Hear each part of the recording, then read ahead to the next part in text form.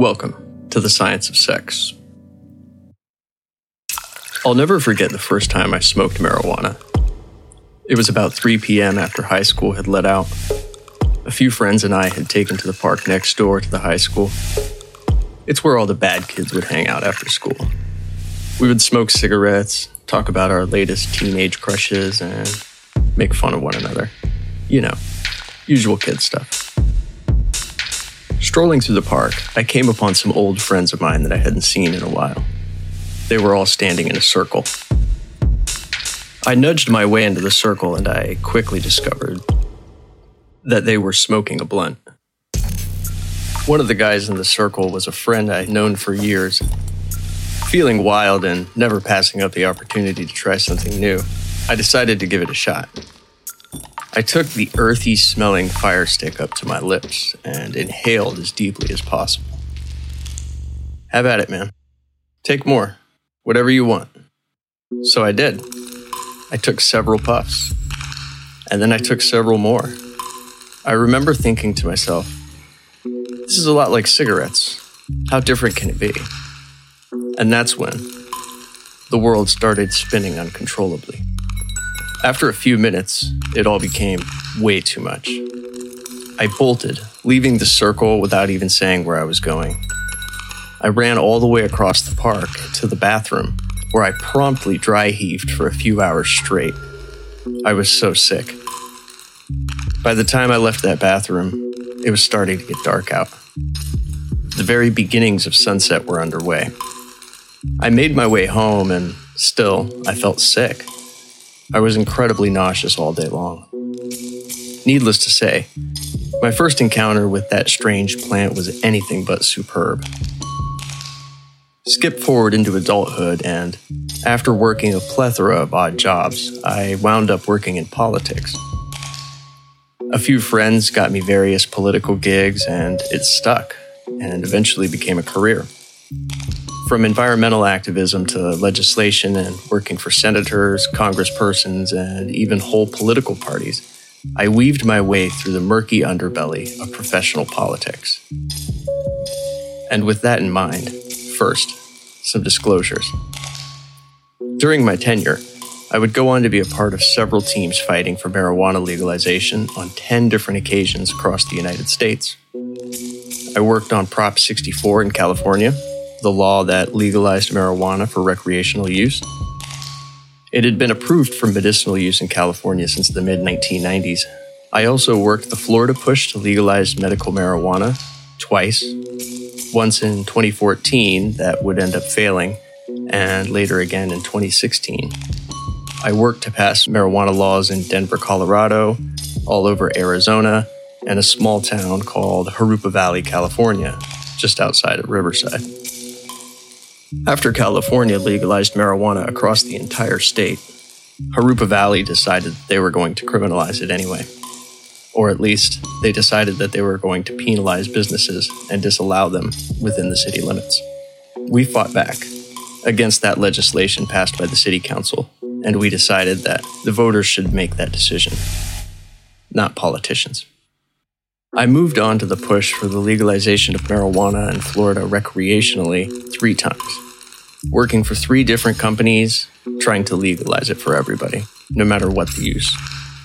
Cannabis legalization wasn't the only political cause I cared about, nor was it the majority of my work, but I took every opportunity I could to help legalize. I also worked as a volunteer, petitioning to legalize hallucinogenic psilocybin mushrooms in California, but that's a story for another day. I can't tell you how many countless times I would be engaging voters on the marijuana legalization issue and they'd stop and invite me to take a break and smoke with them. Trouble is, I don't smoke marijuana. Not after that first experience. Nonetheless, I've always felt it's my duty to legalize it for the good of those who smoke it simply because it's the right thing to do. I list my marijuana resume so you understand my positions on marijuana, and you understand that they aren't whimsical fancies. They're convictions forged in blood, sweat, and labor, working on the front lines of politics, engaging with voters, and dealing with the who's who of the political underworld. It's impossible to talk about marijuana, even regarding sex, without speaking a bit about the politics of it all. I don't believe marijuana should be legal simply because it has endless medicinal properties. I believe it should be legal because it's a relatively benign substance, one that brings people great joy, in addition to its use as a medicine. Usually those against marijuana legalization don't want marijuana to be legal because they don't want other people to have fun. Or they don't know anything about marijuana. You might be the exception to this rule. But in my 10 years of working to legalize marijuana, engaging voters, talking with citizens, talking with politicians, talking with you name it, I've come to the conclusion that the vast majority of people who are against marijuana legalization simply don't want other people having fun. And I refuse to believe that someone should be locked up in a cage with rapists, murderers, and child molesters because they were in possession of a highly benign plant. Though marijuana isn't entirely harmless, and there are some health concerns with marijuana, it's far less destructive than the abundance of legal products in America that we turn a blind eye to every single day. This brings me back to the crux of my belief that people who want marijuana outlawed want it illegal because they don't want other people to have fun. They associate it with certain races and, of course, sexuality. Because of these years of experience, I feel I occupy a unique space to talk about marijuana honestly and without bias. I don't smoke it, but I'm also an activist who's fought for its legalization all over the United States. Okay, now let's talk a bit about marijuana's history. Marijuana has been used since antiquity, and it's been assumed to possess immense potential as a medicine. Since ancient times, humans have known about its potential to stop seizures, helping epileptics. It's been used for pain relief, depression, and much more. And yet, during all of that time, it was barely researched. Even during the chemistry boom of the late 19th century in the 1800s, people largely ignored marijuana while investigating new compounds for medicine, poison, you name it. We came up with morphine and heroin in the late 1800s, but skipped over marijuana. That was until the 1960s. Once peace, love, and the hippie movement brought new attention to weed, everything changed. In the early 1960s, scientists knew next to nothing about this dreamy little plant, until a young chemist in his 30s at Israel's Weizmann Institute of Science, Raphael Mechoulam, saw a curious gap in the knowledge when he went looking for natural products. The Smithsonian tells Mechoulam's story in detail in their article, The Scientific History of Cannabinoids. I recommend checking it out. The link is in the description. It was only by a stroke of pure luck that Mechoulam was able to study it and discover much of what we know about the plant today. It was illegal at the time, and it just so happened that the administrative head of his research institute knew a local cop pretty well and put the two in touch. They got together and Mechoulam pitched the police officer his idea. He wanted to study pot. The officer heard him out and actually agreed, allowing him to access the marijuana the police had confiscated from smugglers. He was given a whole 5 kilos to explore. With that, he was able to determine what THC and CBD were. In addition to that, he made a flurry of other discoveries. The discovery of the chemical composition of cannabis by Mechoulam and his colleagues ignited research on the plant, resulting in over 140 active compounds being identified. Additionally, they uncovered the fact that humans have their own natural form of similar chemicals, known as endocannabinoids, cannabinoids that are produced naturally within the body, which influence our mood and our personality. Subsequent advances in science have led to the creation of hundreds of synthetic cannabinoids, which are far more potent than those found in nature. Hold on for a second. Let me back up. I'm sure all of this scientific jargon has some people scratching their heads. First, let's ask the question, what is weed? Let's talk about what marijuana actually is. Marijuana, hash, hemp, cannabis, THC, and CBD are all terms related to cannabis, but they all refer to different aspects of the plant. Here's an explanation of each. Cannabis. Cannabis is the umbrella term for the genus of flower-bearing plants that includes both marijuana and hemp. Although hemp and marijuana are both varieties of cannabis, they are quite different in terms of their level of THC and other cannabinoids. Marijuana is the dried leaves, flowers, stems, and seeds of the cannabis plant. It contains THC, the chemical responsible for the psychoactive effects of marijuana. Hash. Hash is a concentrated cannabis product that is made by compressing the plant's resin glands into a ball. It usually has high levels of THC, but it can also contain other cannabinoids like CBD. THC, delta-9 tetrahydrocannabinol. This is the chemical compound in marijuana that is responsible for the plant's psychoactive effects. THC is generally found in higher concentrations in marijuana than it is in hemp. CBD, cannabidiol. This is the second most abundant cannabinoid, and it is largely responsible for the therapeutic effects of cannabis. CBD is found in higher concentrations in hemp than it is in marijuana. So marijuana has higher concentrations of THC, while hemp has higher concentrations of CBD. CBD is not psychoactive and doesn't produce the borderline hallucinogenic effects of THC. Hemp is a variety of the cannabis plant that contains very low levels of THC. Hemp is used to make paper, textiles, rope, food, and other industrial products. Hemp is mostly high in CBD, not THC. Now that we've cleared all this up, a bit more about the history. Cannabis has been used for centuries for a variety of reasons, from suppressing anxiety and pain to spurring appetite and preventing seizures. Epidiolex, a cannabis-derived medicine consisting of purified CBD, was approved in 2018 for the treatment of seizures in some patients. Some people, like those with schizophrenia, OCD, Parkinson's disease, and cancer, use cannabis to eliminate their symptoms, or at least significantly reduce them. But what about the people who use it for sex? When it comes to sex, the science is mixed on how marijuana impacts us. This makes sense.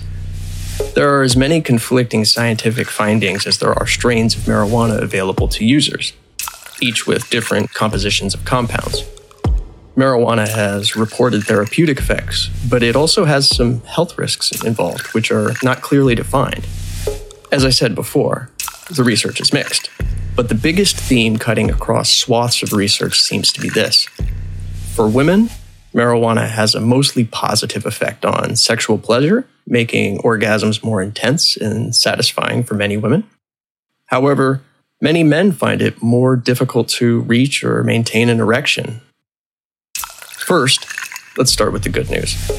A 2019 study published in the Journal of Sexual Medicine explored how cannabis alters the human sexual experience. They issued a survey to both men and women. Of the participants, 216 people reported using marijuana with sex. Small sample size, I know. The research is only beginning to bud. Almost half of the people who responded to the survey said they used cannabis to change their sexual experience. Most said it was better, either in some ways or in all ways when using cannabis. Most also said that cannabis increased their desire for sex, their satisfaction with sex, their sensitivity to touch, and the intensity of their orgasms.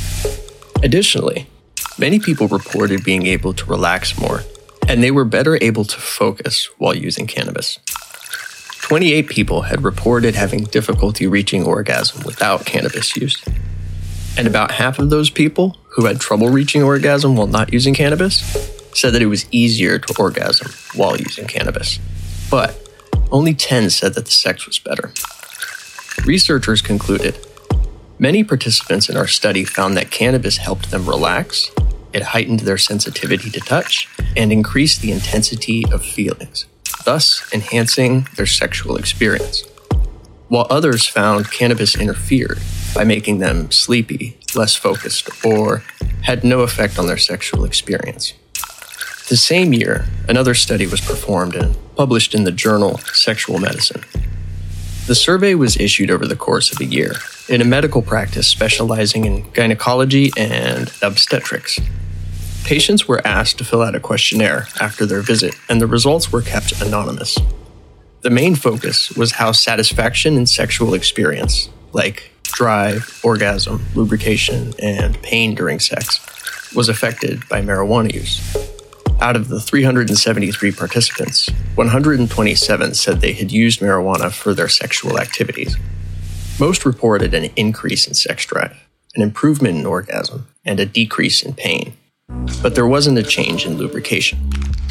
After accounting for race, women had a 2.13 times greater chance of reporting satisfactory orgasms than those who didn't. Additionally, women who frequently used marijuana, regardless of use before sex or not, had a 2.1 times higher chance of reporting satisfactory orgasm than those who didn't. The takeaway here is that for many women, marijuana seems to increase sexual satisfaction about 2 times. The researchers concluded, marijuana appears to improve satisfaction with orgasm. A better understanding of the role of the endocannabinoid system in women is important because there is a paucity of literature, and it could help to lead to the development of treatments for female sexual dysfunction. Yet, for men, the research has shown quite a bit of trouble. In 2011, a team of researchers looked into marijuana's impact on men's sexual health. They looked at existing studies, but found that the results were contradictory and confusing. Recent animal and laboratory studies suggest that cannabis may have some negative effects on erection and other sexual functions in males. They concluded that more research is needed to find out how it affects men in general. A 2019 study further investigated the relationship between marijuana use and erection problems. The review looked at the prevalence of one of those risks, erectile dysfunction, in cannabis users compared to non-users. The results showed that cannabis users have almost 4 times a greater chance of having erectile dysfunction than non-users. However, more research needs to be done to see if there's a relationship between cannabis use and erectile dysfunction. Aside from the physical side effects, marijuana also appears to have psychological impacts on individuals' sexual experiences as well. People who use marijuana before sex tend to report increased feelings of relaxation and pleasure, as well as improved sexual confidence for many people. This can lead to better sex, but it can also result in decreased inhibition and risky sexual behaviors. But even this research isn't very concrete.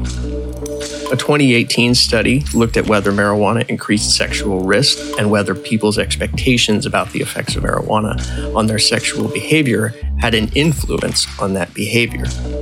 To do this, 126 heterosexual marijuana users were given marijuana or a placebo, and then asked to imagine themselves in sexual situations and estimate the likelihood that they would use condoms.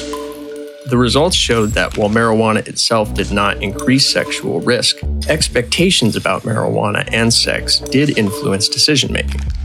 Men given the placebo assumed that they would be sexually riskier with a new partner, and women expected that they would be sexually riskier with a steady partner. So while marijuana itself didn't increase sexual riskiness, the thought of having sex while high made people more likely to want to engage in risky sex. But I've got to say, a bulk of the research that's been conducted has been research with extremely small sample sizes. There's also been a ton of selection biases. But the issues we see in men are likely not to be just mere noise, static in the data that will fizzle out as more research is done.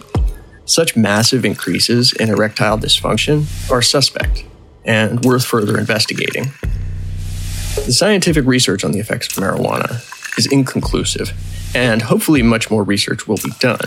In the meanwhile, each person knows how they'll react to marijuana, and they should use their better judgment with all of these products becoming more widespread and legal in many more places.